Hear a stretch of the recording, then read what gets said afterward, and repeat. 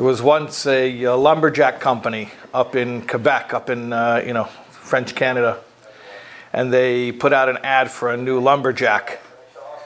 And this little yiddle shows up, and he says, "I'm here to apply for the new lumberjack position." They take a look at him. They don't really think he looks like these other, French Canadian lumberjacks. So they say, "Do you have any experience?" He says, "Yeah, I have experience." They say, "Like where? Where did you work before?" He says, "Well, the Sahara forest." They said, "You mean the Sahara desert?" He says, "Oh yeah, now." Chopped down all the trees. Okay. It's interesting that when we learn that a human being is compared to a tree, it's in the context of a prohibition against chopping down trees. Ki Adam Eitz Hasada is a pasuk, it's a verse in Parshas Shoftim. It's speaking about the laws, the rules of engagement in battle and war. And it mentions that whereas you are obviously going to have to fight other people, combatants from the enemy's side, you shouldn't needlessly destroy property. Ki Adam Eitz Hasada, you read it rhetorically, as our sages interpret, meaning, you have to kill the enemy, fine, but why are you killing innocent trees? And that is actually the root of the halachic prohibition of bal tashchis, against wasting something. Now, one of the conditions is that we're talking about fruit-bearing trees. One must not uproot or damage a fruit-bearing tree. And in the Gemara, our sages interpret this also homiletically. The halachic meaning is the simple meaning not to destroy a fruit tree, or for that matter, anything, not to waste anything that is useful. But there's a homiletic, there's alpidrush, there's a moral teaching based on this as well. And that is, our sages tell us about a Torah teacher, about a Talmid Chacham, that there are two kinds of teachers. There is one that is a fruit-bearing tree, and you should not uproot him. You should receive from him. You should learn from this teacher. And then there is a Talmid Chacham, there is a teacher who is not a fruit-bearing tree. He has no fruits.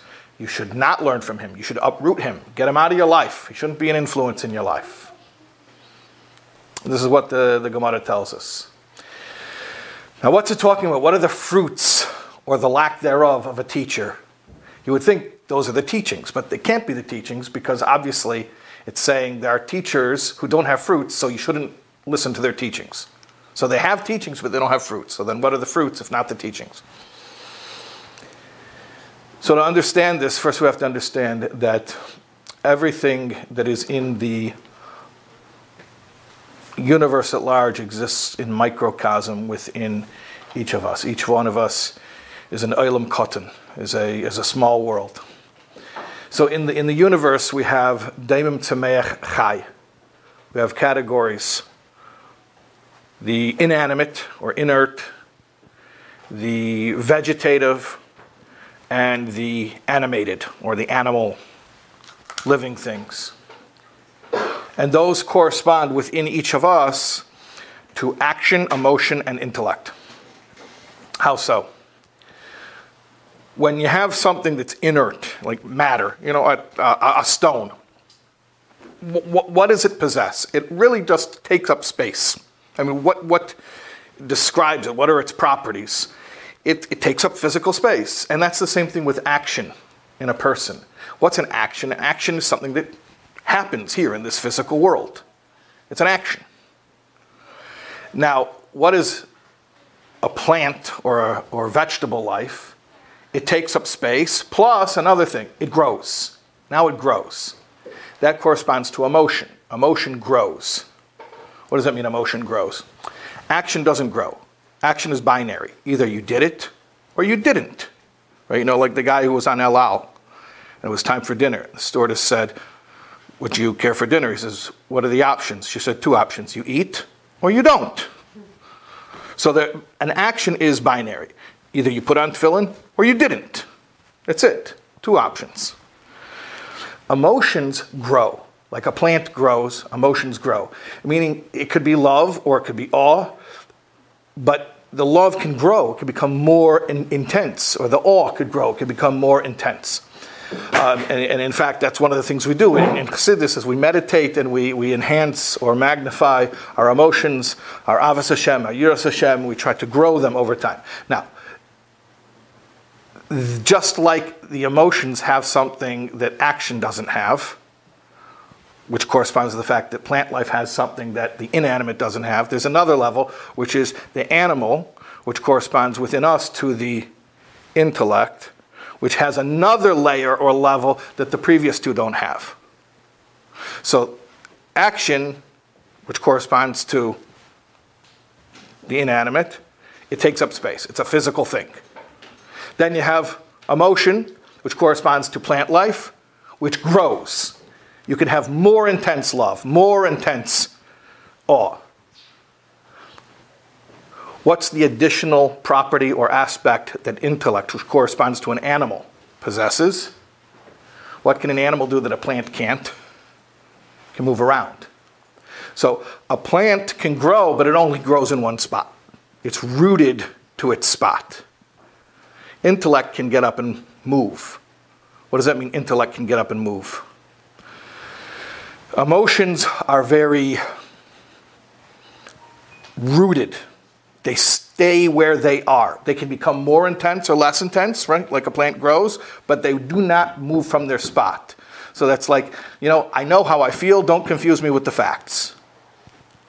Intellect is the exact opposite. Intellect moves around. It hops around. It flits around. It's very mobile. It's very, very agile.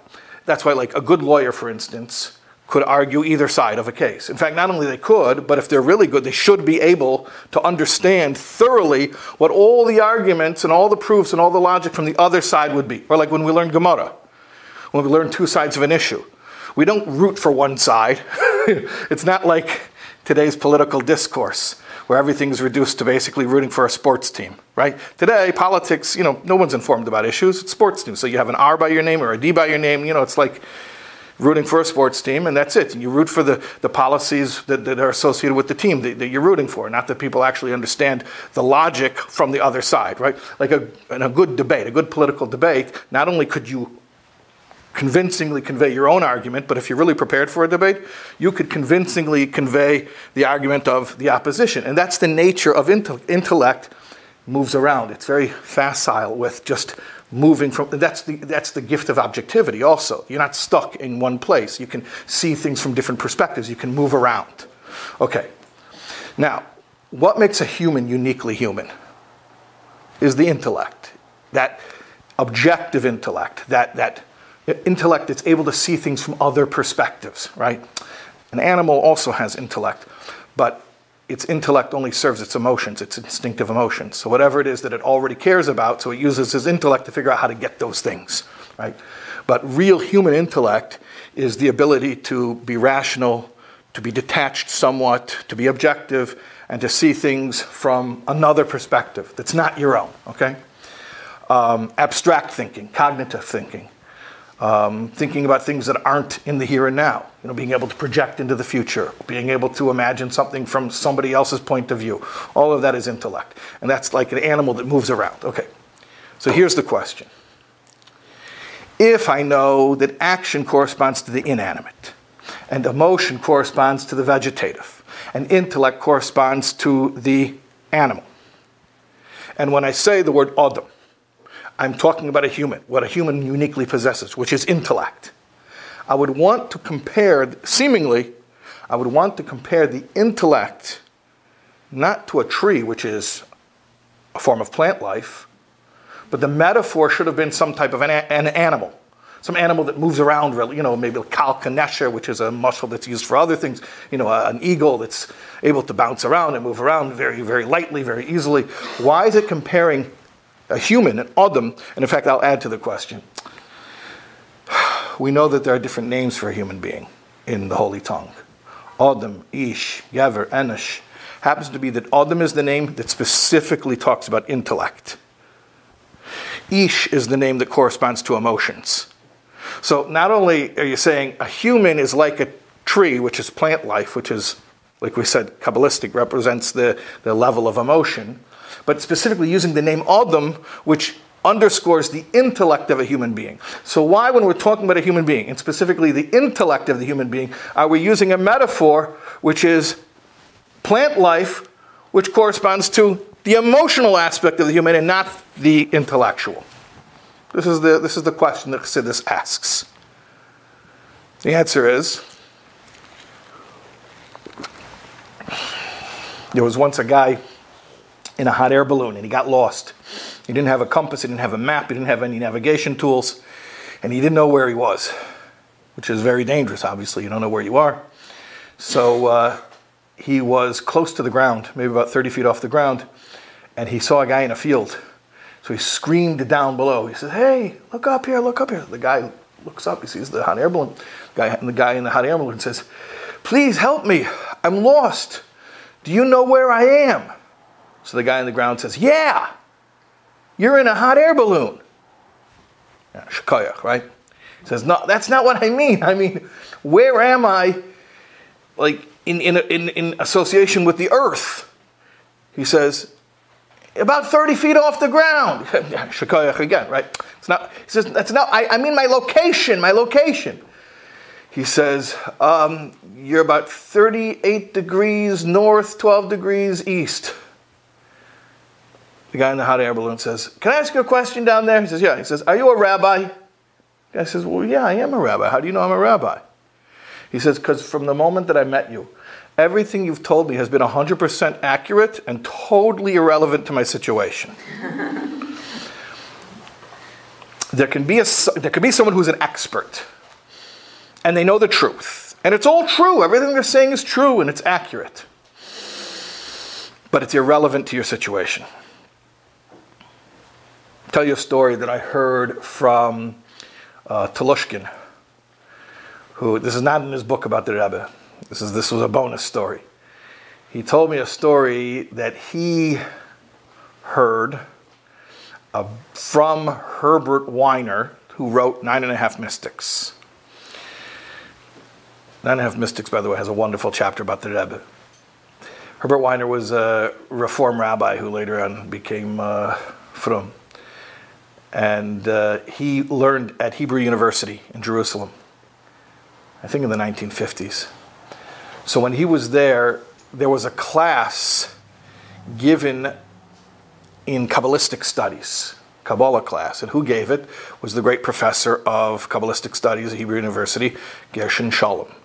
Now, if you don't know secular books about Kabbalah, so you don't recognize this name, but anyone who's familiar with the academic study of Kabbalah, meaning the secular study of Kabbalah, knows the name Gershon Shalom. He was the main translator and elucidator of Zohar and all the different Kabbalistic teachings, and was a genius and an expert in all of them, and wasn't particularly religious. He didn't really believe in the holiness of the subject that he was an expert in.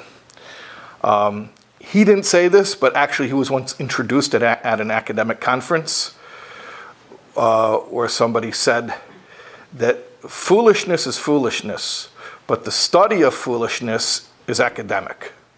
Okay, so he didn't say it, but I'm saying, and he got up and he spoke after being introduced in such a way, meaning he didn't regard it as something holy. He just maybe felt it had historical importance to the Jewish people, and he became the expert in Kabbalah. At any rate, the story Herbert Weiner tells that he was one day sitting in class, and this guy came in making trouble, a Lubavitcher. Of course, a Lubavitcher came in to make trouble. Who was he actually? His name was Chaim. Avram Yehuda Chaim, and he was actually the son of the Radats. If you ever heard of the Radats, Herschel Chernogover. So he was David Tzvi Chaim. He made Aliyah b'Seif Yomav in the last couple of years of his life. He had a son, Avram Yehuda Chaim. So anyways, this Avram Yehuda, he comes into Gershon Shalom's Kabbalistic Studies class at Hebrew University, and he starts heckling him. And he gets up there and he says, "I have a question for you, Professor. Herr Professor, what is the difference between a business owner and an accountant. I don't know, what does this have to do with anything? He says, I'll tell you. He says, there's an accountant, he works for a business, and he spends his days immersed in numbers. And every one of those numbers represents a dollar and a penny, and he knows exactly to the cent how much money came in today, how much money went out today. To the penny, he knows. But at the end of the day, he closes his accounting books and he goes home and he doesn't have any of that money. It's not his. He says the business owner, he doesn't check the books every day. He doesn't know to the penny. Maybe he checks once a month. He knows approximately if there's a loss, if there's a profit. So he doesn't know, he's not like the accountant. He does not know the particulars, the nitty-gritty. But you want to know the difference? It's his money. It's all his money. He says the professor of Kabbalistic studies is like an accountant. He knows every letter of the Zohar. He knows where to find everything. But he closes the book, he goes home. It's not his. He doesn't bring the treasure with him. The chassid might not know where everything in Zohar is. What do you mean? He knows Kigavna, right? Because it's in the Siddur. Or if it was a Dibur HaMaskal of a Maimer, if it's taught in the Hasidic discourse. He's not an expert in every line of Zohar. Maybe he knows Bereish HaMenusa de Malka, Golif Galifa B'Tehira Ilah, right? Because that's the first opening line. But that's about it. That's as far as his knowledge goes. Doesn't matter. It's his treasure because he made it his life. He takes it seriously. He lives according to those teachings. So this is what it means when our sages say that if there's a teacher who doesn't have fruits, who's like a non-fruit-bearing tree, uproot him. Get rid of him. It means there could be somebody who has plenty of teachings because he's an expert. But he's not a tree. He's not a fruit-bearing tree. Remember we said that plant life, the vegetative, corresponds to what aspect of humanity? The emotional. So even when you're dealing with someone whose whole expertise is intellectual, he's an intellectual, he's a scholar, he's a teacher, right? But what are you looking for? You're looking for the person, not the smartest person. You're looking for the one who connects on an emotional level, the person who actually owns what he's teaching and integrates it into his life. And that's someone who's like a fruit-bearing tree. Then you can learn from him. So that's one teaching we learn from the trees. Another thing, if you look outside, now just a totally different concept related to Chamisha Asa B'Shvat and Rosh Hashanah Li'alanis. If you look outside right now and you look at the trees, especially here in New York, you don't really see much going on, right? It's not very interesting to look at the trees right now. So why is Chamisha Asa B'Shvat the Rosh Hashanah, the new year for the trees?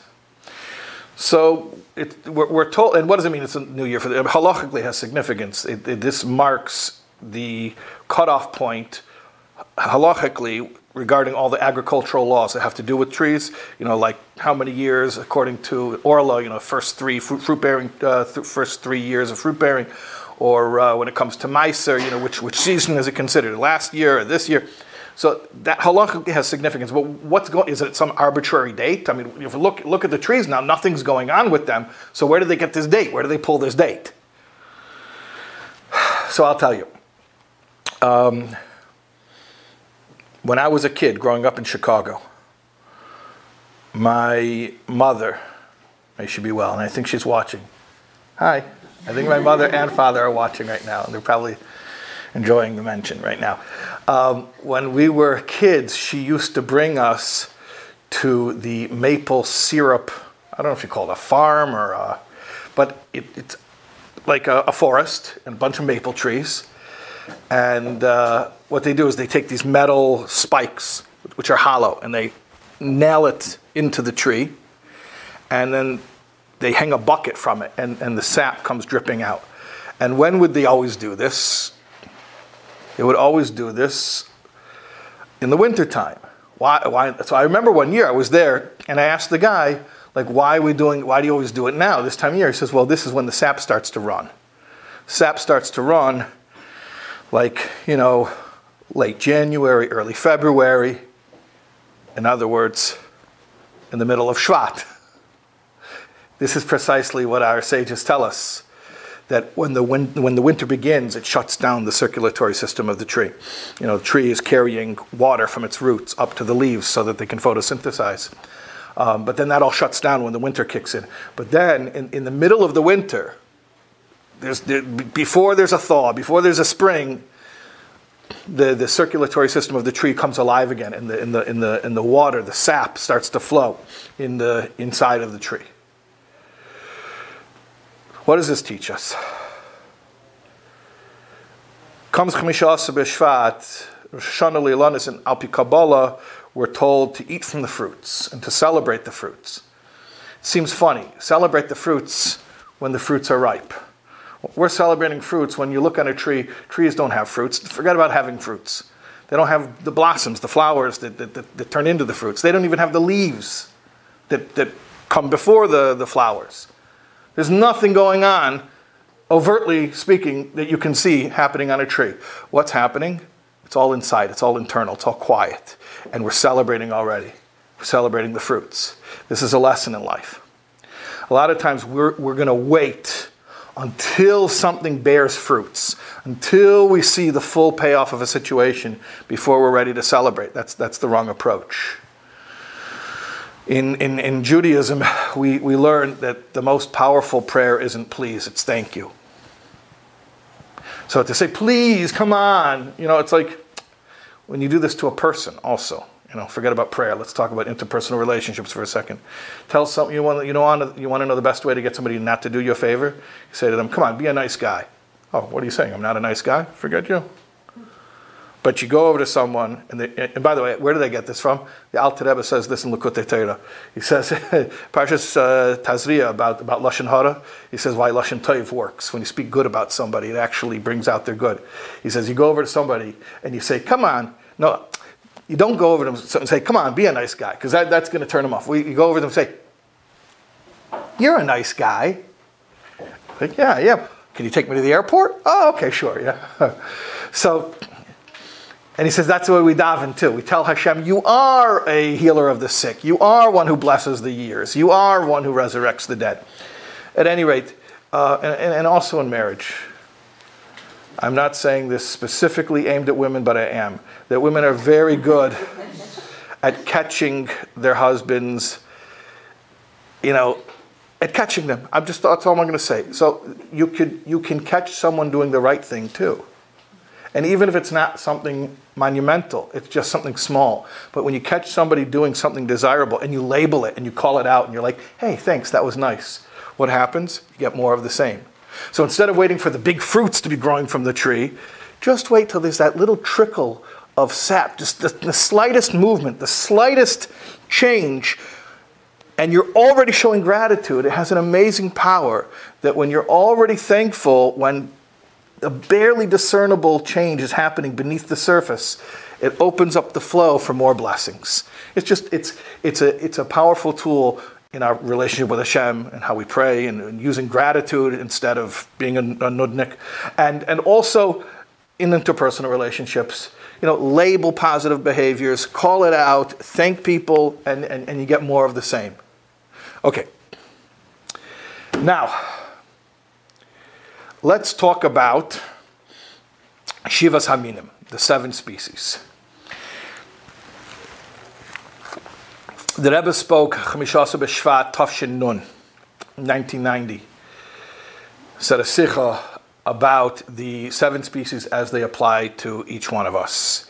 The 7 species with which the land of Israel is blessed also correspond to various different aspects of the human experience. And we're going to go through them and we're going to explain how they all relate to our lives.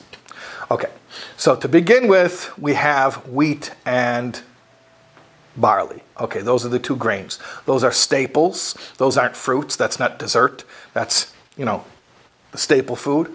So that represents the basics. What are the basics? The wheat and the barley. What's the wheat? Human food. What's barley? Animal fodder. At least traditionally, I know a lot of people like barley did it, but traditionally that's how it was used. So that's the animal soul and the godly soul, or to the contrary, the godly soul and the animal. The godly soul is what's uniquely human.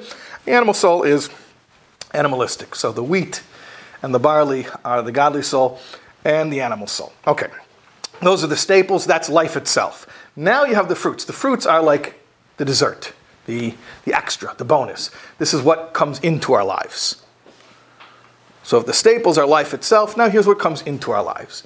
5 different species, 5 different modes of life, or stages of life sometimes, that affect each one of us at different times. So let's start. What's our first of our 5 fruits? Our first is grapes. Yes, very good. We have, like matzah matzazu, morazeh at the Seder. So we have, these grapes. What are grapes? Our sages tell us that nichnas yayin yotzeh soid, that when wine goes in, the secrets come out. Now, on a simple level, we all know what that means. A person gets a little bit intoxicated, and they become more liberal with what comes out. But there's a deeper meaning to that. It has to do with the fact that the gematria of yayin and soid are the same. Yayin is yud and nun, so that's 10 and 10 and 50, that's 70. Soid is samach and vav and daled, so that's 60 and 6 and 4, again 70. What does that mean?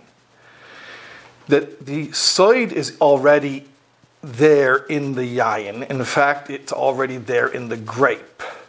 A secret is just a secret from the person who hears it, not from the person who knows it already. When you reveal a secret, it's already something that's known to you. The only difference is it's now coming out. So the grape doesn't have anything added to it, doesn't have to have anything added to it in order to become wine. The potential to become wine is there in the grape, latent all along. And then what happens? What does the wine do? So it says it gladdens the heart. It's misameach. It gladdens the heart of man. What that means is that joy too operates similarly. Joy loosens us up. Joy brings out latent potential. Sort of like a person who drinks and they act a certain way. They say, oh, that wasn't me. No, actually, that was really you, right? When a person drinks, that brings out whatever was hidden. So if they, become angry, the anger was there. If they become all lovey, then the loviness was there. Okay, same thing with simcha. Simcha is not an emotion unto itself. It's an emotion enhancer or intensifier. So when a person is besimcha, everything becomes magnified. Which is why when you want to accomplish something and you need extra talent, more talent than you normally have access to, if you're besimcha, all of a sudden you become more talented. It's not that you got new talent. You had the talent all along. But whatever you have latent, hidden within you, when you're besimcha, it comes out more. So the grapes represent the hidden potential, the potential that was always there, that was locked in, and it comes out when you are full of joy. Revealing hidden potential, that is the first of our 5 fruits. Be joyful and tap into your hidden self. Okay. Now, after we have grapes, what do we have? We have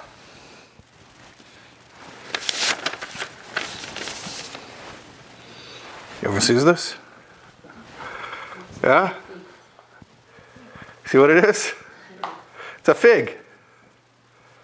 Does it look like a fig? It is a fig. What's a fig? We know the first mention of fig in the Torah is actually not the mention of it as a fruit, but as a leaf, fig leaf. That Adam and Chava made fig leaves for themselves when they realized that they were naked. Now, from this, you can do some Sherlock Holmes investigation and figure something out. Rashi tells us, why did they use a fig leaf to cover their nakedness? Because the same fruit that made them aware of their nakedness, they went and they used that same tree, its leaves, to cover their nakedness. So from this, we can figure out that the Eitz Hadas, the tree of knowledge, was a fig tree.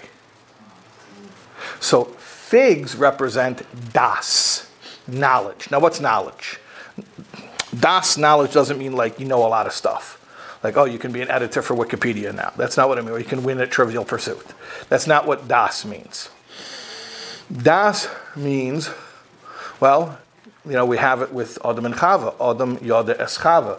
Adam knew Eve. Didn't mean that he could pick her out of a lineup, which would have been really easy anyways at that time. Excuse me, sir, could you identify who your wife is? You mean that woman, the only one in the world? Yeah, that's her, okay. That's not what das means. Das means intense, personal connection. Adam yada es Chava. To the extent that whenever there is this intense personal connection, there is a reproductive act. Children are born from it. What does that mean? Similar to what we were talking about before, about a scholar who's a real scholar has to be emotionally congruent with his teachings. In chapter 3 of Tanya, it says you could have a lot of chokhmah and a lot of bina, a lot of insight and a lot of ability to explain. But if you don't have das, the chokhmah and the bina will never have children. Children are emotions. The children of intellect are emotions. Das is focus. So unless you take the idea seriously and focus and connect to it and make it yours and take ownership, make it relevant, make it personal, it'll just remain intellectual. You'll never have an emotional birth from that idea. That's what das is. Das means connecting deeply. So in life, what is das? Mindfulness. Being totally present, being completely connected to whatever it is that you're connected to at this time, without any fragmentation, without any division. There was a story that Rebbe told that in Lubavitch, the Rebbe Rashab was saying a maimer. And before the maimer, there was something called a nigun hachana, preparatory song. The preparatory song had the purpose of priming the room to be ready to receive the revelation of new Torah teachings in the maimer, in the Hasidic discourse. So they were singing the nigun hachana, the preparatory tune, and the students, the tmimim from the yeshiva, they were very eager to hear a new maimer, a new Hasidic discourse. So they were rushing the nigun because they wanted to finish that and get to the lesson. So the Rebbe Rashab stopped it and he said, the whole purpose of Chassidus is to make somebody a pnimi. Pnimi means an inner person, but really what it means is someone who is congruent through and through. Pnimi means having integrity, in the true sense of the word integrity, of being integrated. Being integrated means your outsides and your insides are aligned. So it's not possible that I'm physically present, but emotionally I'm checked out. Can't be. So being a pnimi means wherever you are, you're totally there. So the Rebbe Rashab said the whole purpose of Chassidus is to make somebody a pnimi, is to make it that wherever you are, you're totally there. And now you're rushing the song to get to the teachings. But we're not at the teachings, we're at the song. If you're a pnimi, then when you're singing this song, there's nothing in the world but the song. Even though the song is called a preparatory song, which implies that it's in order to get to something else. No, for a pnimi, there's no such thing. Wherever you are, that's the whole world right now. That's it. Infinity and eternity in every moment. You're not thinking about 5 minutes from now while it's now. That's what it means to be a fig. To be a fig means to be present and totally mindful in every moment, to be totally there, to totally show up for every moment of your life. Okay, now, if I'm going to tell you about the next guy, you know what it is? Pomegranate. Excellent. If I'm going to tell you about the next guy, about the pomegranate, you're going to say, hold on a second. You just said the exact opposite with the fig. Yes, that's exactly the purpose. In Yiddishkeit, we always find paradox. Why? Because anytime you have infinity, the only way to really grasp infinity through a finite mind is to grasp opposites, to have two things that seemingly contradict each other. Which is why, people always make the joke about, can't those rabbis ever agree? Everything in Torah is a machlokes. Yeah, there's a reason for that. When it comes to halacha, you got to pick one way or the other, and that's how halacha functions, to tell us which one is the psak din. But elu ve'elu divrei Elokim chayim, they're both equally true, they're both equally valid perspectives, and in order to have infinite wisdom, you have to do that. You can't be locked into one perspective. So, just like there's the fig, you have the pomegranate. The pomegranate is the exact diametric opposite of the fig. What does the fig mean in simple, plain English? How would you say it? Took me 10 minutes. Say it in 10 seconds. What's the fig? What? Be mindful. Be mindful. Okay. You know what the pomegranate means? Don't worry about that. Don't worry about it. No, I really want to do this right. Don't worry about doing it right. Just do it. Anything worth doing is worth doing poorly, right? They say. Just get it done. No, but I want to, the guy who told, they say it with the Alter Rebbe, he told the Alter Rebbe that he wants to stop giving tzedakah for a while because his kavanah isn't so pure. He says, I'm not so pure with my intention when I give tzedakah, so I'm going to take a break for a while. The Alter Rebbe told him, don't worry, the poor man who eats from the money you donate, his intentions are pure. Don't worry about it. Okay. A pomegranate is an interesting fruit because, you see, not only has these different areas in it where the fruit is, but each fruit is in its own little capsule. It's all encapsulated. Each fruit is in its own little membrane. It's not like an apple that once you get past the skin, it's all apple through and through. Each piece of fruit is separate. So what does that show you? That shows you that each mitzvah is separate. It didn't become you. It didn't become integrated with you. In fact, they didn't even become integrated with each other. Each one remains, it's a separate thing that stands alone. Which is precisely why the Gemara says that Posha Yisrael, the wanton sinners among the Jews, are Malaya mitzvahs karima and are full of mitzvahs like a rimin. Why like a rimin? Simply because there's a lot of fruit within the rimin? No, the point is not the kamas of it, it's the echos, not the quantity, the quality. The way that fruit is present within a pomegranate, that each one is encapsulated and separate from all the others. What does that mean? It means a person who says, I'm not congruent with this, my mind is elsewhere. You know what? I don't even like this. I don't even like coming to shul. I don't even like, I'd rather be at the ball game. Perfect. Don't worry about it. Let each good thing you do be a total betrayal of your true self. That's fine. We're cool with that. Be a hypocrite in the most noble sense. There was a YouTube video that somebody shared with me about a year ago when there was this famous Jew. He wasn't famous for being a Jew by any stretch. It happens to be, though, he was Jewish. I don't know how many people heard of him or know about him or even realized he was Jewish, but there was a food critic, food journalist, I don't think he covered very much kosher food, named Anthony Bourdain. Anthony Bourdain was Jewish. His father was French-Canadian, his mother was Jewish. Okay. And he unfortunately committed suicide. There's one episode from his show, I think it was on CNN, but he used to go around and go to different countries and experience the cuisine. There's one episode he goes to Israel. And in the Israel episode, he goes to the Kaisel. And at the Kaisel, a Lubavitcher comes over to him and asks him to put on tefillin. And he does it. And there's this shot where he's standing at the Kaisel in tefillin. And anyone who knows Anthony Bourdain is like, this is a totally incongruent picture.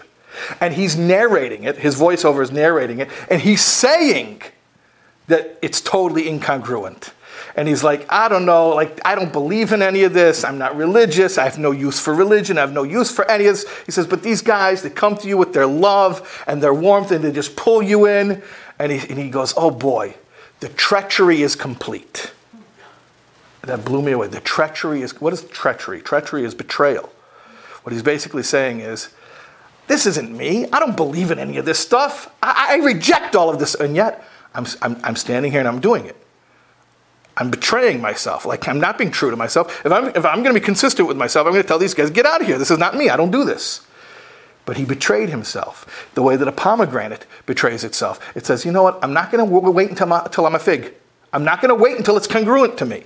I'm going to do it even when it seems totally unnatural and totally incongruent. And sometimes we've got to be like that. Okay. Now, what comes after the pomegranate? What do we have next? Olives. Okay, very good. I love having these props. This is good. I wish we could do this for every class. All right. What's the olive? Well, the olive is... Pure? Nothing pure? Well, yeah, but how does the oil get produced from the olive? It's unavoidable. What? Yeah, you got to crush it. Yeah, there's a certain amount of crushing that is good for creativity. We don't look for it. We're not masochists. You know what the masochist said to the sadist? Hurt me. You know what the sadist said to the masochist?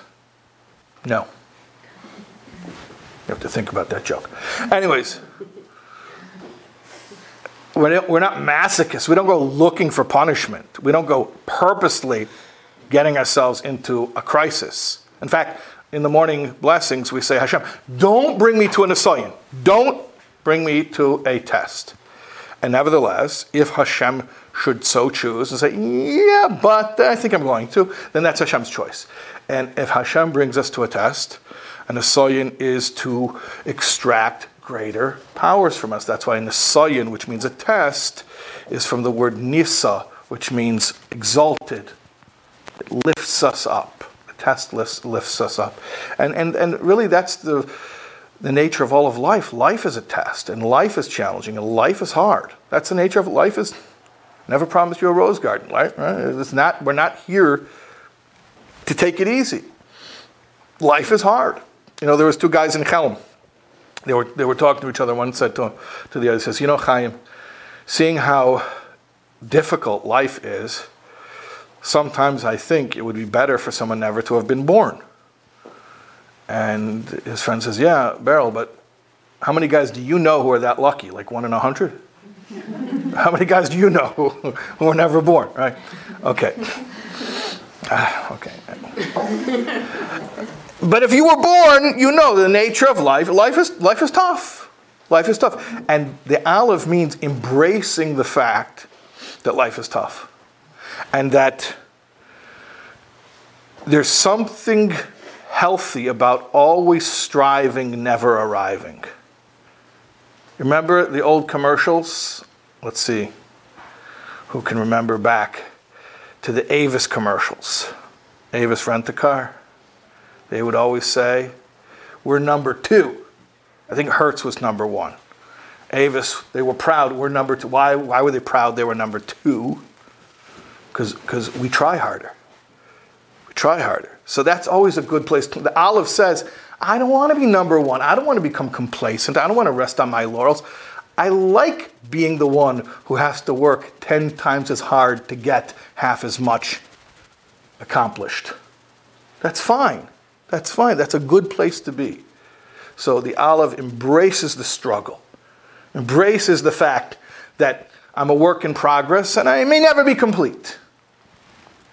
Okay, now, if that's the olive, who do we have left? Do we have anyone left? We have the date. We have the date. Okay. So the date is Chamisha Asa B'Shvat.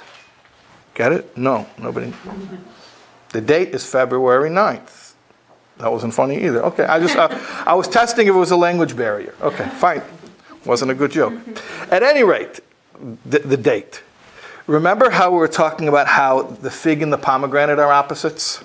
Right? The fig says, you got to be congruent with this, you got to have integrity. And the pomegranate says, don't worry about all that, just show up. The olive and the date are opposites as well. The olive says, you know what's good? You know what's good? bitterness, struggle, being crushed, working hard, never arriving at your goal. That's good. And it is good. But you know what also is good? The date says, you know what's good? Perfection is good. Perfection is also good. The date represents perfection because, well, on a few different levels. First of all, our sages tell us about a certain date tree that takes 70 years to give fruits. And 70 is a number of perfection. In fact, we just started to celebrate the 70th year of the Rebbe's leadership.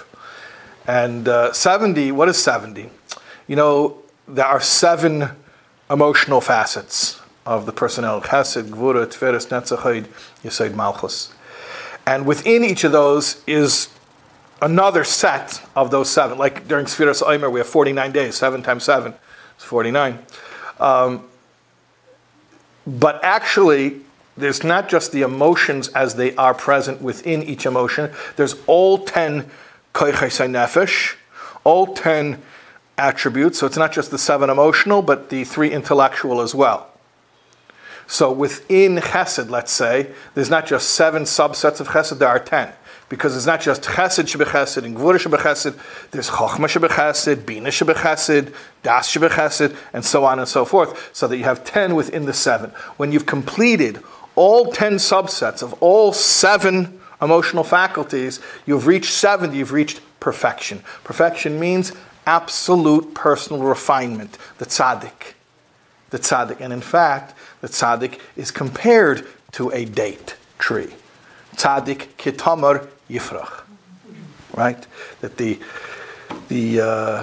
purely righteous one, the truly righteous one, will flourish like a date palm. And in fact, this hints to us even more what real perfection means. Real perfection, by definition, doesn't mean merely that I've completed working on myself. That's not perfection. Because, well, who was there Wednesday night, Yud Shvat, at our big event? Okay, so you remember what we spoke about, that the Rebbe empowered each of us to be the world leader of Jewry, which means it's not enough to take responsibility for your own Yiddishkeit and your own family, but you got to take responsibility for the world. So real perfection, by definition, means not just that I've reached perfection within myself. It means that I'm now an influencer. There's a story in the Gemara about 2 Amoraim, 2 sages, Rabbi Yitzchak and Rabbi Nachman, and one wanted to bless the other. And he didn't know how to bless his friend, so he said to him a parable about a tree. About a tree. He says, let me tell you, I want to bless you, but I'm not sure how to do it. So I want to tell you a story. He says, once upon a time, there was a guy who was taking a nap under a tree, and he appreciated it. And as he was leaving, he turns to the tree. He says, "Elon, Elon, tree, O tree, b'meh avarechacha. With what shall I bless you? How should I bless you that you give good fruit? You already give good fruit. Should I bless you that you give good shade? You already give good shade. Should I bless you that a pleasant stream runs nearby you? A pleasant stream already runs nearby you. I can't bless you with anything more. You have it all, right? You have everything. So how can I bless you? I bless you that all the other trees that grow from your seed should have everything that you have." And his friend understood what he was saying to him. He was saying, you have it all. You're a tzaddik. You're perfect. I just bless you that your children, and also your students who are like your children, should have everything that you have. That's the ultimate nachas. That's the ultimate perfection. So the ultimate perfection is to be an influencer, to make others have what you have. Or like we spoke about on Wednesday night, that ultimately what the Rebbe taught us is that the only Yiddishkeit that you really have is whatever Yiddishkeit you are actively giving away.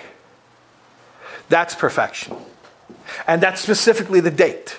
We mentioned Tzaddik Ketama Yifrach, but let's continue with that verse. Tzaddik Ketama Yifrach, that a tzaddik flourishes like a date palm, but then the verse continues and said, Ke'erez belavanin yiske. He'll grow tall. Yiske means tall. He'll grow very tall like the erez, like the cedar in Lebanon. Lebanese cedars are the tallest trees. When Shlomo Melech wanted to build the Beis Hamikdash, he used Lebanese cedar. These are tall trees, good wood, tall, sturdy wood. He didn't use date palm wood. He uses cedar wood. The cedar is a tall tree. So which is it? Is a tzaddik like a date palm, or is a tzaddik like Lebanese cedar? He says he's like both in one verse. Baal Shem Tov comes and he says, it's talking about two types of tzaddikim. One is like a Lebanese cedar, and one is like a date palm. What's the difference? There's something that we call tzaddik in pelts. Pelts means a fur coat. A tzaddik who looks around and says, the world's a cold place. So he puts on a fur coat, so he's not cold anymore. Shekoyach. Who does that help? Then the tzaddik says, the world's a cold place, so he lights a fire. And he warms up everybody who comes around the fire. So there's somebody who says, you know what? My tzidkus, my perfection is self-perfection, and I'm going to put all my effort into being the best that I can be. That's like a Lebanese cedar. He'll grow very, very tall. Very impressive. But you know what a Lebanese cedar doesn't give? You ever heard of cedar fruits? You know why you never heard of them? They don't exist. Cedar doesn't give fruits. Date palm gives luscious fruits. But it doesn't grow as tall. You know why it doesn't grow as tall and its wood isn't as strong and you wouldn't use it for construction? Because some of the energy that it would have put into its own growth, it puts into providing fruits. Says the Baal Shem Tov, two types of tzaddikim. Two types of tzaddikim. Which tzaddik should we be like? So I'll tell you. In the Gemara in Gittin, it talks about the fact that there was an uprising that started once when a Roman chariot broke its axle and they cut down a cedar tree that belonged to a Jewish family and they used it to fix the axle. Why did the Jewish people revolt? Because they used to have a minhag in Eretz Yisrael that when a child was born they would plant a cedar tree. And on the day of his chuppah they would cut the cedar tree down and use that as the chuppah. So the Romans came, they cut down this tree, which some family was waiting to use for their kids' chuppah. Then the Jews freaked out and they revolted. What's pshat? There is a time in your life when it's appropriate to be a cedar. It's called childhood. It's called adolescence. That's me time. No one's expecting you to be completely altruistic. If you're going to get life skills, if you're going to work on yourself, if you're going to perfect yourself, that's the time to do it. Please, become a mensch while you're still single, right? Do your future spouse a favor, right? Okay? So that's the time to focus on yourself and to be selfish. If you're a baby, you can be completely selfish. Babies get to scream at 3 a.m. when they're hungry. And nobody has any complaints. You know, there will come a time you're not allowed to do that. Not even allowed to make noise while you're going downstairs to the kitchen at 3 a.m. You have to tiptoe, right? Hopefully. So there's a phase of life that's the cedar phase of life, where you're focused on just being the tallest, the biggest, the greatest that you can be. Personal development. That's called childhood, it's called adolescence, it's called being a single person. Then comes a day where there's the end of the cedar phase. That really is marked by marriage. That's why they would cut down that cedar and turn it into the chuppah. They say, you're done with the cedar phase. You're done with personal development. Now you're here for someone else. You have a life partner, so you're certainly not here just for yourself. Then you have children, then you're definitely not for yourself. Then you realize that you're a part of a community, you're part of a nation, you're a part of a world. And that's the ultimate perfection. The ultimate perfection is not personal perfection. It's being an influencer, being responsible for others, being a giver, being selfless, giving fruits so that others can be nourished. And hopefully that those who are nourished from your fruits will then go on to be the same type of tree as you. Anyway, these are lots of lessons we can learn from the trees. The main thing is, like I said, that it shouldn't be intellectual information. We should internalize it. We should take it to heart and apply it in our lives. Okay. Good Yom Tov to everyone again. Thank you.